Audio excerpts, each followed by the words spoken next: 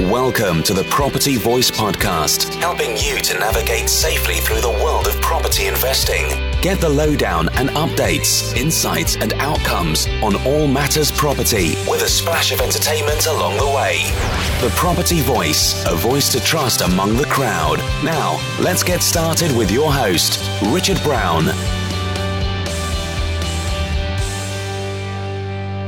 Hello and welcome to another edition of the Property Voice podcast. My name is Richard Brown, and as always, it's a pleasure to have you join me again on the show today. Now, we continue our journey through the investment property life cycle again. And this time we're taking a look at undertaking works on a property. Now, whilst we can buy property without undertaking any works, such as a new build property, for example, at some stage we will need to perform some work on any property, that's for sure. Equally, if we are looking to either create value or force the appreciation, as it's sometimes called, on a property to either create profit or equity, then this will be, more than likely mean undertaking some kind of program of works to do so. Now, I'm joined on the show today by my good friend, Damien Fogg.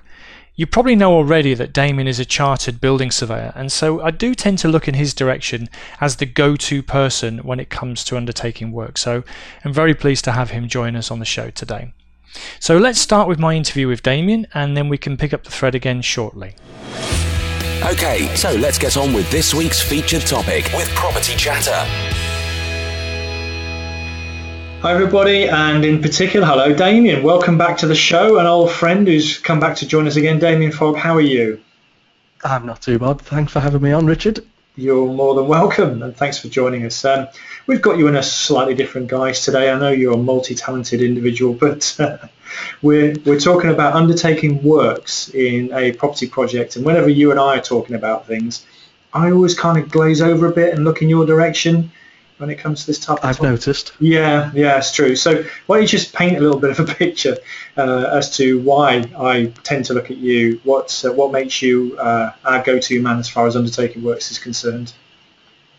Yeah, well, I've been involved in sort of building project works ever since I first got into property, so it's been a good decade plus now, and that's involved at the very start doing some of the DIY stuff and learning as I go, all the way through to getting chartered, becoming a building surveyor, managing projects, and again, varying from pretty small, maybe a change in kitchen, bathroom, something like that, all the way through to 1,500 unit schemes, managing contracts, doing contract administration, all that. So I've kind of seen the building work side of it, right from the smallest possible way to do it, all the way through to some fairly big national house builders. Yeah, so that's exactly why I tend to look in your direction, so it kind of confirms the point, really. Thanks. So I tried to kind of summarize things and what I've done here, and I'll take your guidance and your cue on this, but when we're looking at undertaking works, I've kind of broken it down into a couple of key categories for any significant works. I'm not talking about changing taps and things like that, on a repair, but I've got kind of three categories. So let's just see if you agree with me that we're going to talk about these three categories, and then at least we can wrap things up with this. So I've got one category is refurbishment and renovation works. A second one would be conversion and extension works. And then the third category would be development and reconstruction. So what do you reckon? Those three broad headings, are they fairly accurate for us to have a conversation around? Yeah, I'll give you those three. I mean, refurbishment and renovation are often used very interchangeably, so they do kind of mean the same thing, it's just different words for the same type of work, effectively. There's a big debate in the building surveying world about what's a refurbishment, what's a renovation, but that's getting a bit too picky, I think, for you and your audience. Yeah, so you're going to let me have those. Fair enough. Well, I'm glad you are, because I'm going to ask you some questions, and hopefully you'll remember the categories in case they become relevant. Maybe I should have written these down, but go on. No worries. Well, I'll tell you what. I actually wanted to give you a bit of a name check, and if our listeners haven't heard already, you were recently featured under Homes Under the Hammer, weren't you? I'm now as featured on the BBC. As featured on the BBC, yeah. So I carry that round on a sign now. I should if I were you. You are now actually a superstar in the property world. Just call me Sarah Beanie. Yeah, you are the Sarah Beanie, or the Phil Spencer, probably more realistically. Probably a more accurate one. Yeah, I think so. So anyway, but I made reference to Homes Under the Hammer, not just to big up your sort of TV personality now, but really to highlight that we often see a lot of DIY investors and people in particular doing DIY works when it comes to properties in particular people bought at auction. Just wanted to get your perspective really on what you think about professional investors versus DIY investors when it comes to doing improvement works, or the three types of works we've been talking about. You've got a perspective? Yeah, I think there are a lot of people that get into property development, and a lot of them end up on Homes Under the Hammer, and it's one of those programs that kind of perpetuates this myth that property development is really easy and anybody can do it. So having been on Homes Under the Hammer now and sort of seeing the behind the scenes side of it, they do help you present the deal in the best possible way imaginable. So when they talk about, so how much are the refurb costs, they'll tell you beforehand, well, yeah, don't worry about sales fees, don't worry about legal fees, planning fees, all that stuff, just how much was the works. So that artificially changes some of the profit output you get on the show. So I think that doesn't necessarily help the real world situation of it. But also, it's one of these things that nobody ever wants to talk about a DIY project that went wrong. So you get lots of people down the pub usually that will say, oh yeah, I bought this property, gave it a lick of paint, changed the kitchen and made £50,000. How many people have done the same thing but haven't made that much money that then just don't talk about it? I think there's probably a high percentage of people that don't do as well as they let people believe that they have done through property development. So I think there is a bit of a showmanship almost with property development. It's a get-rich-quick scheme type, and everybody's ploughing into it. And that, for the professionals out there, that is eating into the margins for them.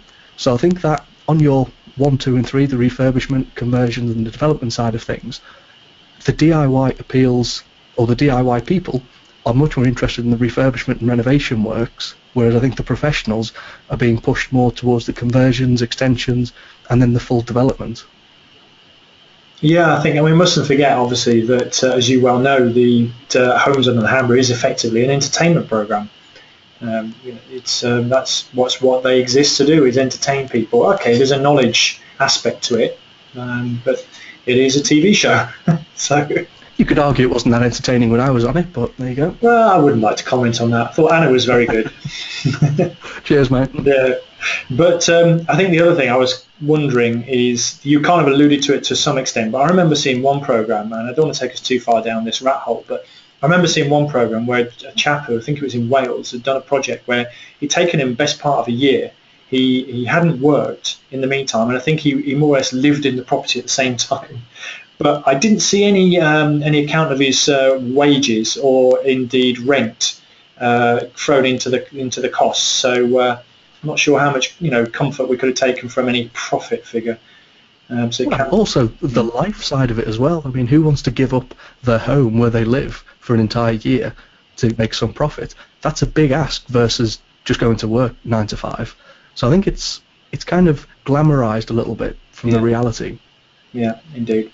So anyway, I think we made that point. So let's move on. I think what I wanted to pick your brains about was just to get inside your head a little bit and try and tap into some, I like to call them best practice tips or golden rules, if you like. If you remember the 3 areas that you've kindly agreed me to use: refurbishment, conversions, and development. Have you, or indeed there might be a collection of golden rules that span them all. Have you got any that you'd like to share with our listeners in this context? Obviously, I think relating to works. Yeah. Not obviously. I think splitting it down into the refurbishment and renovation works initially, it tends to be properties like that will be relatively straightforward. So there's not much in the way of structural work needed. So I think the big selling points, as probably everybody's aware, are kitchens and bathrooms. So if you can make the kitchen and bathroom look as appealing, as spacious, as new as possible, that's likely to give you the biggest return on your investment. So I'd say that's probably the first place to spend money. From there, surprisingly, I've always found it's the smaller detailed sections then. So people think, well, I'll just paint all the walls or wallpaper all the walls, but then we'll ignore all the woodwork, the cornicing, things like that. it's actually those details that I've found, certainly going around properties with people, that's the bit that they focus on. And I think it might be, if they've got really immaculate skirting boards, they assume the rest of the house someone's paid that much attention to the rest of the property. So that can actually have a disproportionate effect on possibly not the financial return on investment, but the speed of which it sells, which obviously holding costs and all that can affect your bottom line. So I think probably for refurbishment and renovation, they'd be the things to focus on for me. With conversions and extensions, I think the biggest thing here is to do your due diligence and make sure it's actually worthwhile doing in the first place. So you're usually looking at adding on either a reception room or a bedroom or possibly a bathroom. You need to check that anybody in the area cares about that sort of stuff. If you've got a 4-bedroom house and you turn it into a 5-bedroom house, is there a demand for it in that area? That will dictate how much it's worth doing. And once you know how much more you can get for it, you can look at the cost of it and see what is the return going to be for doing those works. I always think you should make the kitchen as big as possible, so any extension on the ground floor should probably, unless you've already got a huge kitchen, should probably involve expanding the kitchen to an extent. So again, focusing on that kitchen. Sexist, it's kind of always put towards that's the women's area of the property. I don't think that's true, actually. Yeah, but it's always mentioned as it kitchens sell houses to women, and women are the ones that make the decision on the property. I'd probably say that's a little bit outdated now, but everybody wants a bigger kitchen, and everybody likes new bathrooms. You're quite big on the kitchen idea, aren't you? So it's true. So I think those would be the areas I'd focus on the first two.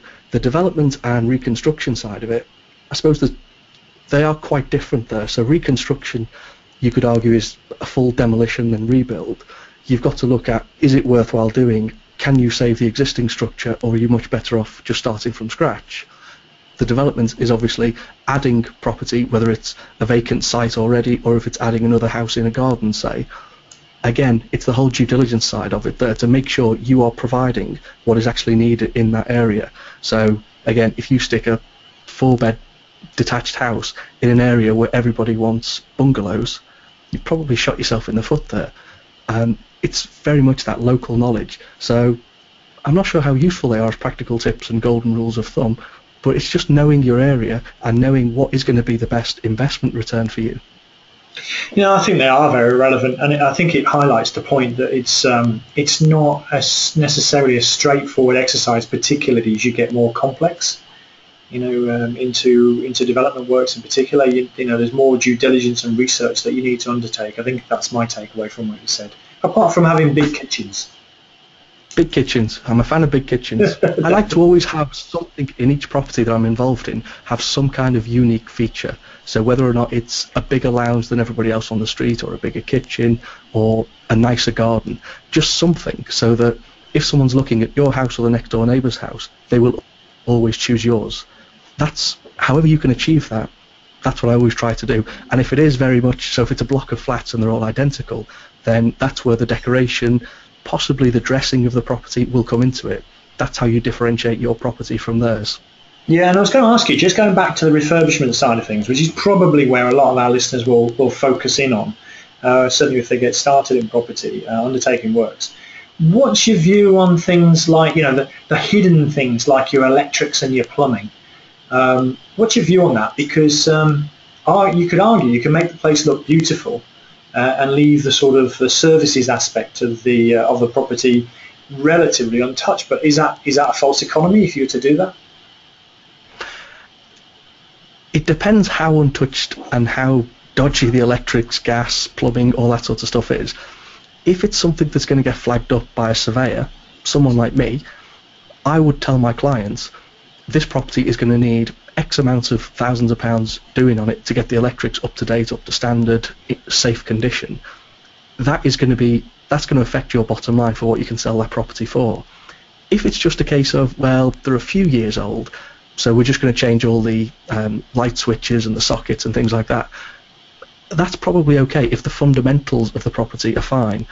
If the electrics are a bit old and dodgy and you replace all of the switches to make it look like it's had a new rewire, then you're probably going to end up paying that. I'd say that is a false economy.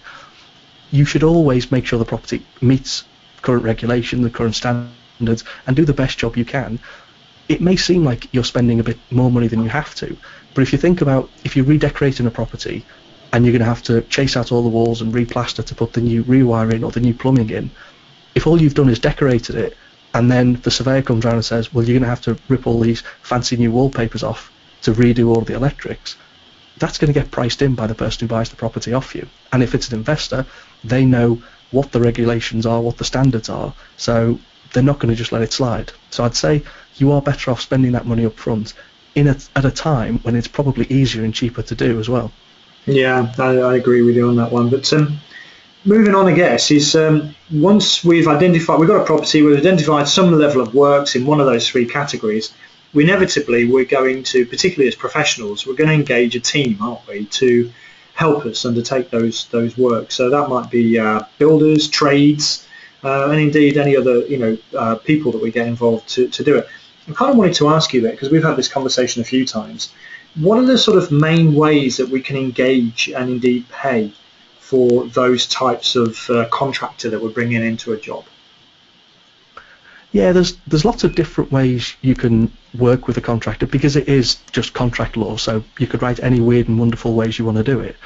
The sort of industry standard ones are JCT. And can you remember what JCT stands for, Richard? Oh, okay. Sorry, you were testing me. I am. Joint something tribunal, wasn't it? Was it construction? You tell me. Or was it contracts? Oh, it could be joint contracts tribunal, couldn't it? I think it could be. So you were paying attention. Yeah. So yeah, these JCT suite of contracts, they can cover pretty much everything from, they even have a householders one if it's something you're doing work on your own property. So it's really straightforward, very much written for laymen, all the way through to you can do sort of entire projects, you build flats, whatever with it. That's possibly overkill for some refurbishment and renovation works. I would still always recommend doing it, but you can get away with just almost a written specification or schedule of works that will line item everything the contractor's going to do, how much they're going to charge you for it, and then agree what the payment schedules are. So that generally they will either be on a milestone basis, so you'll say, so your line items might have redo the kitchen, and that will have a price attached to it. Once they've redone the kitchen, you would be liable to pay them that money. Another way that some people will do it will have it on a time basis, so they'll just have every week, we want paying for works we've done. That gets a bit more complicated, because they could then say, well, redo the kitchen is £10,000. We now think we're 60% through redoing the kitchen, so can we have £6,000 this week? You've then got to go in and make a call or agree with the builder, yeah, that looks like 60% to me. If you've never done this before, do you know what 60% of a redone kitchen looks like, or plastering or something like that? So there's a bit of room for negotiation there. If you're using external professionals on your behalf, then fine, you can go that route, but probably you'd be better off doing it on the milestone basis, I'd say, if it was one of your first projects. The other thing to look at is this retentions that you've mentioned. I think they're absolutely vital. So all that means is, if on any of those milestone or time basis you agree to pay £1,000 for the works that have been done to date, what you actually do is you only pay over 900, 950, whatever the full amount is, less a percentage retention. And all that does is that builds up over the course of the project, so that you always hold back 5, 10%, and they're about the regions you want to be looking at. So that at the very end of it, you can then do your snagging list and go through the whole property or the whole works, whatever you've had done, and say, these are the bits I'm happy with, but I'd quite like you to do X, Y, and Z and just finish that off for me. Because you're still holding back 5, 10% of the works costs, you've got a bit more likelihood of the builder actually coming back and doing it, as opposed to just saying, you've asked me to do this, but you've already paid me for it, so no, I'm not going to. Obviously, reputable builders aren't going to do that, but you just want to protect yourself just in case it does go wrong. So I'd say retentions, irrespective of what contracts you're using, are the ones to do. They're the absolute musts for people. Yeah, and I guess we're talking a lot of times now about sort of the refurbishment works end of the scale, are we? Or does this move along? We have different types of contracts for conversion and development work as well. We've got different types of contracts for all of them. Again, JCT Suite has a number of different contracts. So you've got the home owners, I think it's homeowner or home builder. You've then got minor works, you've got intermediate works, you've got major works, you've got some that allow for contractor design, you've got some for external architects being involved in it. So it's very much a suite of contracts that you can pick the most suitable one for you. I think if you're going for anything over a minor work schedule, you're probably going to be employing a surveyor, an architect, a project manager, so you should take their advice probably. I'd say for the vast majority of people, for small refurbishment renovation works, the minor works contract is going to be the one to do. And they do give full guidance on this is what you should put in this section of it, this is what you should put in that section of it. And the benefit of using that is it's a very formalised, standardised contract. Everybody knows where they are with it. Pretty much every builder should know about JCT contracts. If they don't, to me that would probably highlight a builder I wouldn't want to work with, because they've probably only done much smaller works and it's all been on a bit of a handshake and a back of an envelope type calculation, which is fine if everything goes right, but as soon as you hit any problems, you've not really got a formalised contract structure to work with. So JCT is the ones, and I can't for the life of me remember what the web address is, but if you just search for JCT contracts, you will find the website and all of the guidance notes on each of the different contracts. Fantastic. Well, I mean, the only point to come back there to clarify was when you say small works, what would be the trigger point to, from a casual sort of estimates basis to move into formal contracts work? What would be the sum of money potentially that becomes relevant? So you've got the JCT minor work contract, and that would be probably anything up to 60 grand, something like that. It's almost academic, the financial figure for the cost of works. It's more a case of, will there be one main contractor on site doing most of the work? You can then have a minor works contractor with subcontractor design. So if you've got one person who's managing everything, but then they're going to bring somebody else in to design a kitchen extension or the plumbing locations of all the different things, if they're designing that, you just want to cover that off, and either you can get the main contractor to take on that responsibility, or you can get a subcontractor on board to do that. If you're talking about the smaller works, as in that you could just go off a letter, email, anything like that, because an email can form a contract, then probably anything over a couple of grand I'd be looking to get in a much more formalised manner. If somebody's just coming in to do, say, new central heating, you could probably get away with just an email, a letter, something that says this is what we're going to do, this is what we're going to charge you for it.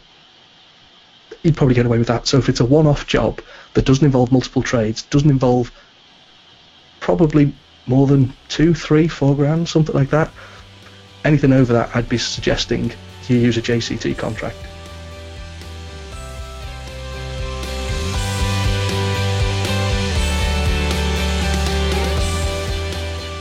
So you talked about having people to help, and so that's a key for managing the project, isn't it, really? So what about managing the project then? So how do we make sure that the project runs on time, according to our expectations and within budget?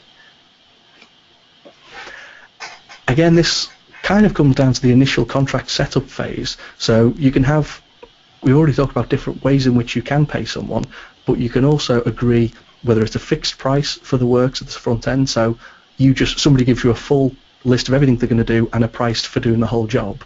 So that would be a fixed price then. Or you can do sort of more ad hoc, as in they will charge you a day rate plus cost of labour and cost of materials plus a markup, or you can do by line item. So there's lots of different weird and wonderful ways to do it. Again, it's going to become very more specific for the project. How to manage it though and make sure it runs on time. If you're doing it yourself, so if you're not going to employ somebody to do that for you, obviously if you're employing someone to do it, you just ride them and make sure that they're on top of people, visiting site on a regular basis, ensuring that you've got a timeline that everyone's keeping to. If you're going to do it yourself though, you need to step into those shoes yourself. So you need to agree with the builder, what's the plan of action? What's going to go first? What's going to come second? What's going to come third? What's the critical path? So which bits are you absolutely reliant on? So there's no point decorating a property if you haven't put the electrics in yet, because you're going to have to rip up the walls potentially to put all the wiring in. So either you or the builder, whoever's in charge of the site, needs to have a timeline, whether it's a Gantt chart or something, just a critical path, so that they know what's going on. and that needs to be communicated to you so you can keep on top of them. This is where you can do it at a distance then as well, because you can say, have you done number 4 of the project? They should be able to say yes or no. They can provide pictures if that's obviously pertinent, and let you know where they're up to. That will help you make sure at an early stage you can start seeing, well, 4 was supposed to be finished on the 27th of January. It's now the 28th and you've not even finished 3 yet. Where are we with it? How are you going to make up that time? Is that going to impact on item 5 and 6? So it just gives you a bit of a heads up more than anything else. So you're not waiting until the 5th of March to say, yeah, project's supposed to be finished now, and they come back and say it's going to be 2 weeks late. So it's just very much, it's a communication thing. It's making sure you know at the front end what should be done and it should be done, and then you check up on them throughout the project to make sure they're achieving their milestones, they're achieving what they should by the set dates, and they're likely to finish off on time. Perfect. Yeah, thank you. And I guess, following on from that, there could be some approvals or permissions that we might need to obtain. What do investors generally need to look out for here in that respect? I think planning is relatively straightforward. So you can go to the planning portal website and that will tell you what's permitted development, what you do need applications for, what you don't need a full application for but you still need to give notice for, and what you can just crack on with and do. So that's a pretty straightforward one. Building control and building regs are a little bit more difficult to navigate. You can very often pass that across to the builder and get them to do, but ultimately it is your responsibility. So you need to be speaking to the builders or the project manager, whoever it is, and say, here are all the things I want to do. What bits need planning? What bit needs building regs approval? And who's going to be in charge of that? You need to actually assign and completely honestly, openly with everyone involved and say, this is now your task to do. And then because it is ultimately your problem if they don't do it, you need to then be riding them to make sure they do it. So things like opening up a lounge and a dining room, that's something a lot of people do. They want to have the big open plan downstairs. Chances are that's probably going to require building regs approval. A lot of builders won't want to do it because it's paperwork, it delays things, it gets somebody else involved. So it's been known for some builders to just say, oh no, it's fine, we always do this, don't worry about it. When you come to sell that property, a decent surveyor is going to say, well, at some point this has been opened up, can we see the building regs approval for it? If you haven't got it, you've then got to look at, can you get retrospective approval, can you get a normalisation? Can't even say it. A regularisation certificate that just says, obviously, this has been in place for long enough for it to pass automatically building regs approval. So I think building regs is the bit to focus on. Yeah. You need to speak to the builders and find out what exactly is going to need doing, and then make sure someone is taking responsibility for that. Indeed. And I think there's other things that people perhaps overlook, and that's, if you've got a freeholder, leasehold arrangement, there may be some restrictions there, and indeed, even in the title deeds, there may be restrictive covenants on what you can and can't do. So there's those types of things as well, more lease or contractual limitations, I'd have thought. Exactly, yeah. If you've got one large property that's held under a leasehold and you want to split it up into flats, say, there's a good chance there will be a covenant in there that says this has to remain one single dwelling house, or everybody at the moment is doing commercial to residential conversions. If the freeholder has got a restrictive covenant on that building that says this must always be used for office purposes, then that can trump planning permission and things like that. So you just need to check the leases if it's not a freehold property, but even if it's a freehold property, there can still be some covenants attached to it. So, as you say, very important to know exactly what it is you're buying and what you can and can't do, and negotiate with whoever owns it if you would like to change things. Yeah, indeed. So here's a question for you, Damien. I'm often getting asked this question by listeners. They're contacting me and they're basically saying something along the lines of, how can I accurately cost out a works project at the viewing stage, or words to that effect? What would you say to that? I'd say good luck. Oh, cheers. Yeah. I mean, the honest answer is there isn't an easy way to do it. You've got to get several years of experience, or take someone with you who's got several years of experience to be able to get a good idea at the viewing stage, certainly, of what's going to be involved in it. And even then, it's going to be a best guess. So I've had a long time of doing it myself. I've got a lot of experience doing it. Even now, although every time I go into a property, I can do a mini building survey on it, and I can come up with a rough idea of what it's going to cost to do and refurb and get into whatever state, and I can do that to absolute perfect condition, to good enough to rent, good enough to sell, good enough to sell to whatever stage of the market. It's still guesswork, and it's best guess estimates, because you're probably unlikely to be allowed to rip up the carpets, have a look at the floorboards, have a look at the foundations, do any trial drills to see if there's any subsidence. So all you can ever do is say, well, I'm going to have to replace the kitchen. I've replaced the kitchen on 17 other houses that are exactly the same as this, and they've all come in around this sort of price. So on that basis, it's probably going to cost me about that. The only way you can get good at that is by having done 17 other kitchens in 17 other houses, or have somebody who can do the work for you. So I'd say there probably isn't an easy way of doing it at the viewing stage. Having said that, there is a lot of experience out there on the internet, so there are a lot of sites that will do sort of building comparisons and give you an idea of the cost of different works in different regions.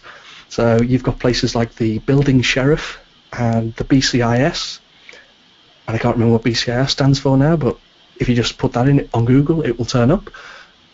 They're the sort of places that will at least give you a rough idea of what it should cost to replace a bathroom or replace windows. They're not going to be 100% accurate because they don't know the area you're in, they don't know if there's any special works that need to be done, don't know if there's any access issues, things like that. So unfortunately, I don't think there is an easy way to accurately get cost estimates during the viewing stage, I'm afraid. Well, I think your key word was experience, wasn't it? So pretty much, yeah. I think you get it yourself, or you bring it in with you. So that's the way. I think there's another thing I would actually say here as well, from personal experience. There's a line item in every work schedule or scope of work, whichever you want to call it, that I always have, and that's called contingency. Absolutely. Yeah, definitely have a contingency plan there. So in other words, providing for costs that you haven't envisaged at the beginning. And even now I will still have a contingency fund in there, and it will be anywhere from 5 to 10% depending on the extent of works, the price of works, and what's involved.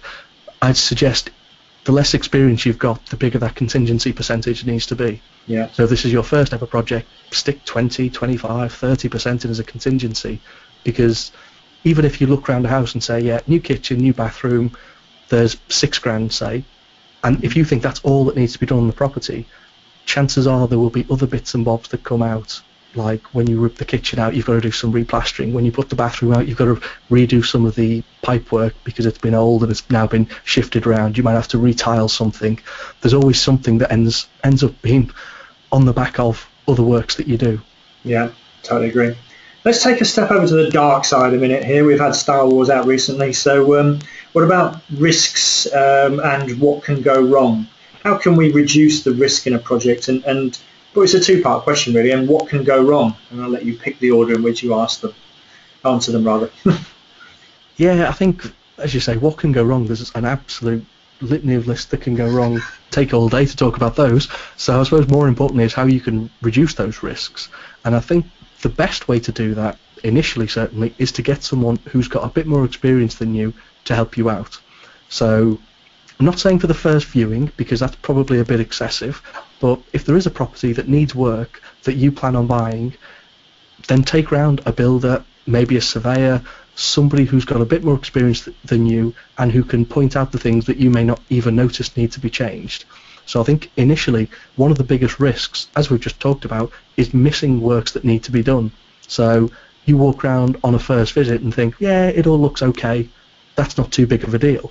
And this, I know we talked about the 3 different categories we're talking about, but even for properties that you think, this is fine, I can rent this out as is, you may put next to nothing as a works budget, but if you've missed the fact that all of the windows are rotten, or the electrics need to be changed, that can add up to several £1,000s that, if you've not accounted for, makes a property from a good purchase to a bad one. So taking someone who's got the experience, who can look at everything that you've missed out on and give you a price for those works, probably at the second viewing stage, to be honest, because otherwise you're going to end up with a best mate as a builder, which is great if you can get them to do it for you, but they might become quickly tired of just wandering around with you. So that's probably a good way to reduce risks initially at the front end. Once you're into the project, then agreeing a fixed price with a builder, for example, that can be a good way of reducing risk, because you pass that risk on to them then. That's obviously going to get priced into the works, but if, let's say, everything goes absolutely smoothly and you can get a project done for £20,000, if you pass the risk over to the builder, they may charge you £24,000, £25,000, let's say, and they're taking on the risk of anything unknown coming about during that project. Now, sometimes there will be things called PS and PC lines within a line of works, and that's provisional sum, provisional cost, or prime cost.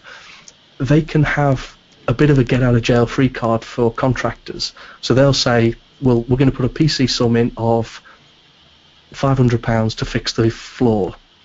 That's on the basis of, until we open up the floor, we don't know what's wrong with it. So that provisional sum that they put in there, that can vary.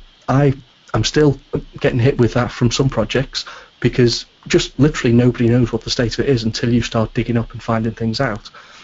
So there is only a limited way you can reduce risk. At the end of the day, the risk is on you as the person buying the property. There is no way to get involved in property investment that's completely risk-free. I think that's probably an important thing to point out, because a lot of people think it's relatively straightforward and pretty much without risk. There are huge risks involved, and also they can become very expensive very quickly.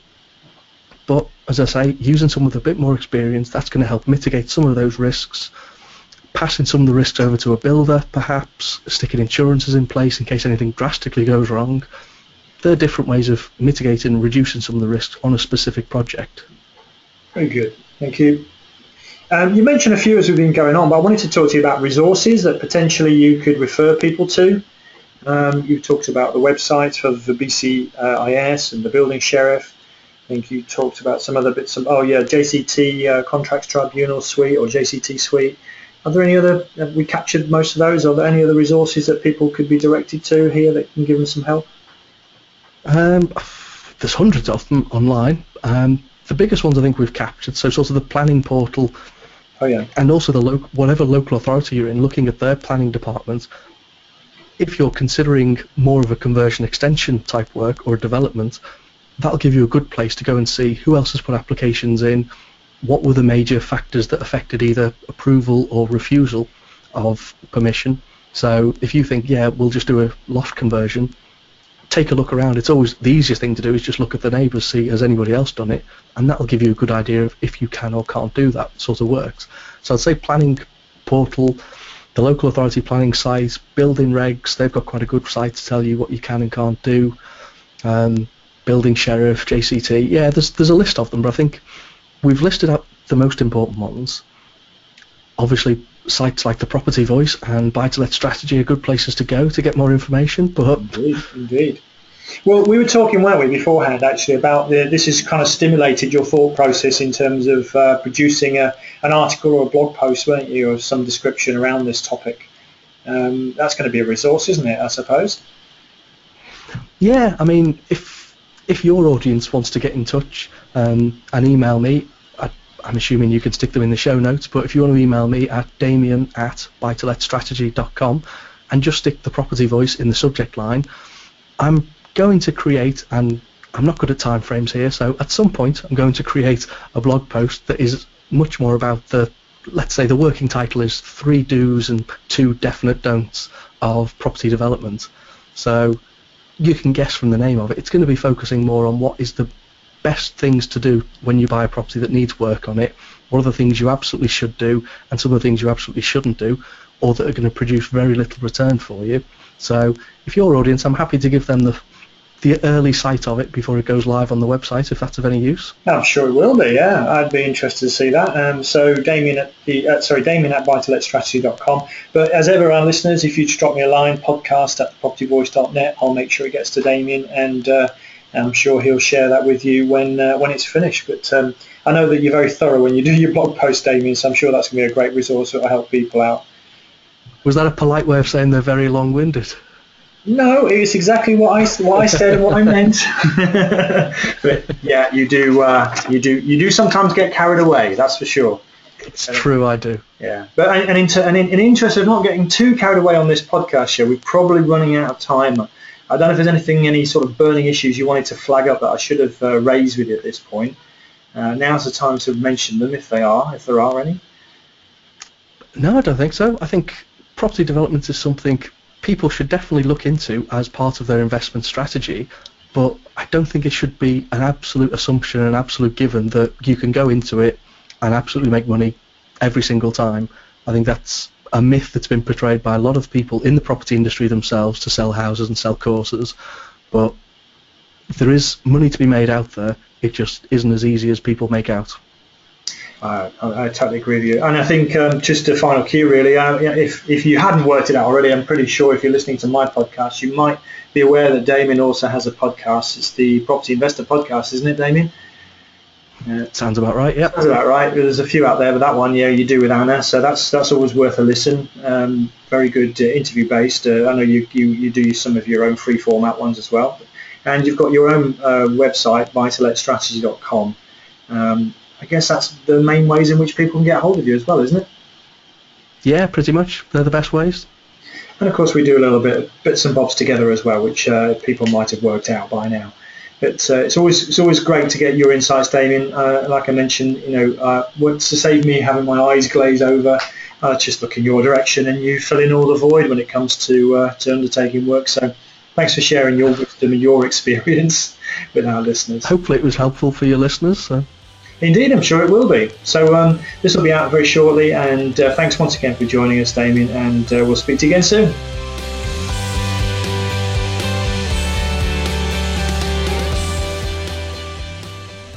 There is one thing that tends to happen when Damien and I get together. We usually end up talking about property a lot. And given the time taken on the interview, which was a little bit more than we expected and set aside, we shall therefore truncate the rest of the show today and pick up the theme again in a little bit more detail next time around, if that's okay.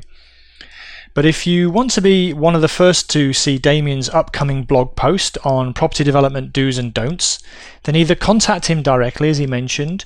Alternatively, our website with today's show notes will have his contact details on them, or just drop me an email, podcast@thepropertyvoice.net. I'll make sure you get them instead. So we shall leave it there for now. However, I intend to pick up the theme of undertaking works again next time out. And what I'll also try and do is give a slightly different perspective of undertaking works on either a remote or hands-off basis, as that's the usual way of doing things that I normally go about things, and so it'll give you a little bit of a different perspective, if you like, from the hands-on versus hands-off approach. And in any case, I've got an aversion to paintbrushes, so that's what you're going to get from me. I know I'm sort of dumbing it down a little bit, but I think it's very real that many people can't literally have the time or inclination to get actively involved in managing projects. So I'm going to try and give a slightly different take on that if I can. Meanwhile, that's it for today, pretty much, but keep your suggestions coming in for the show. I've received a few over the last couple of weeks, but keep them coming, podcast@thepropertyvoice.net, and indeed all the show notes for today's show, including a lot of the links to the resources that Damien mentioned, we're going to be over at the website, thepropertyvoice.net, so pop over there and you'll find a lot of those links. But in the meantime, I'd just like to say thank you very much for listening again this week, and until next time on the Property Voice podcast, it's ciao ciao. Thank you for listening today. Now head over to thepropertyvoice.net for more inspirational content and get updates through our mailing list. Join us next time on the Property Voice podcast. And if you enjoyed the show, please don't forget to rate us on iTunes.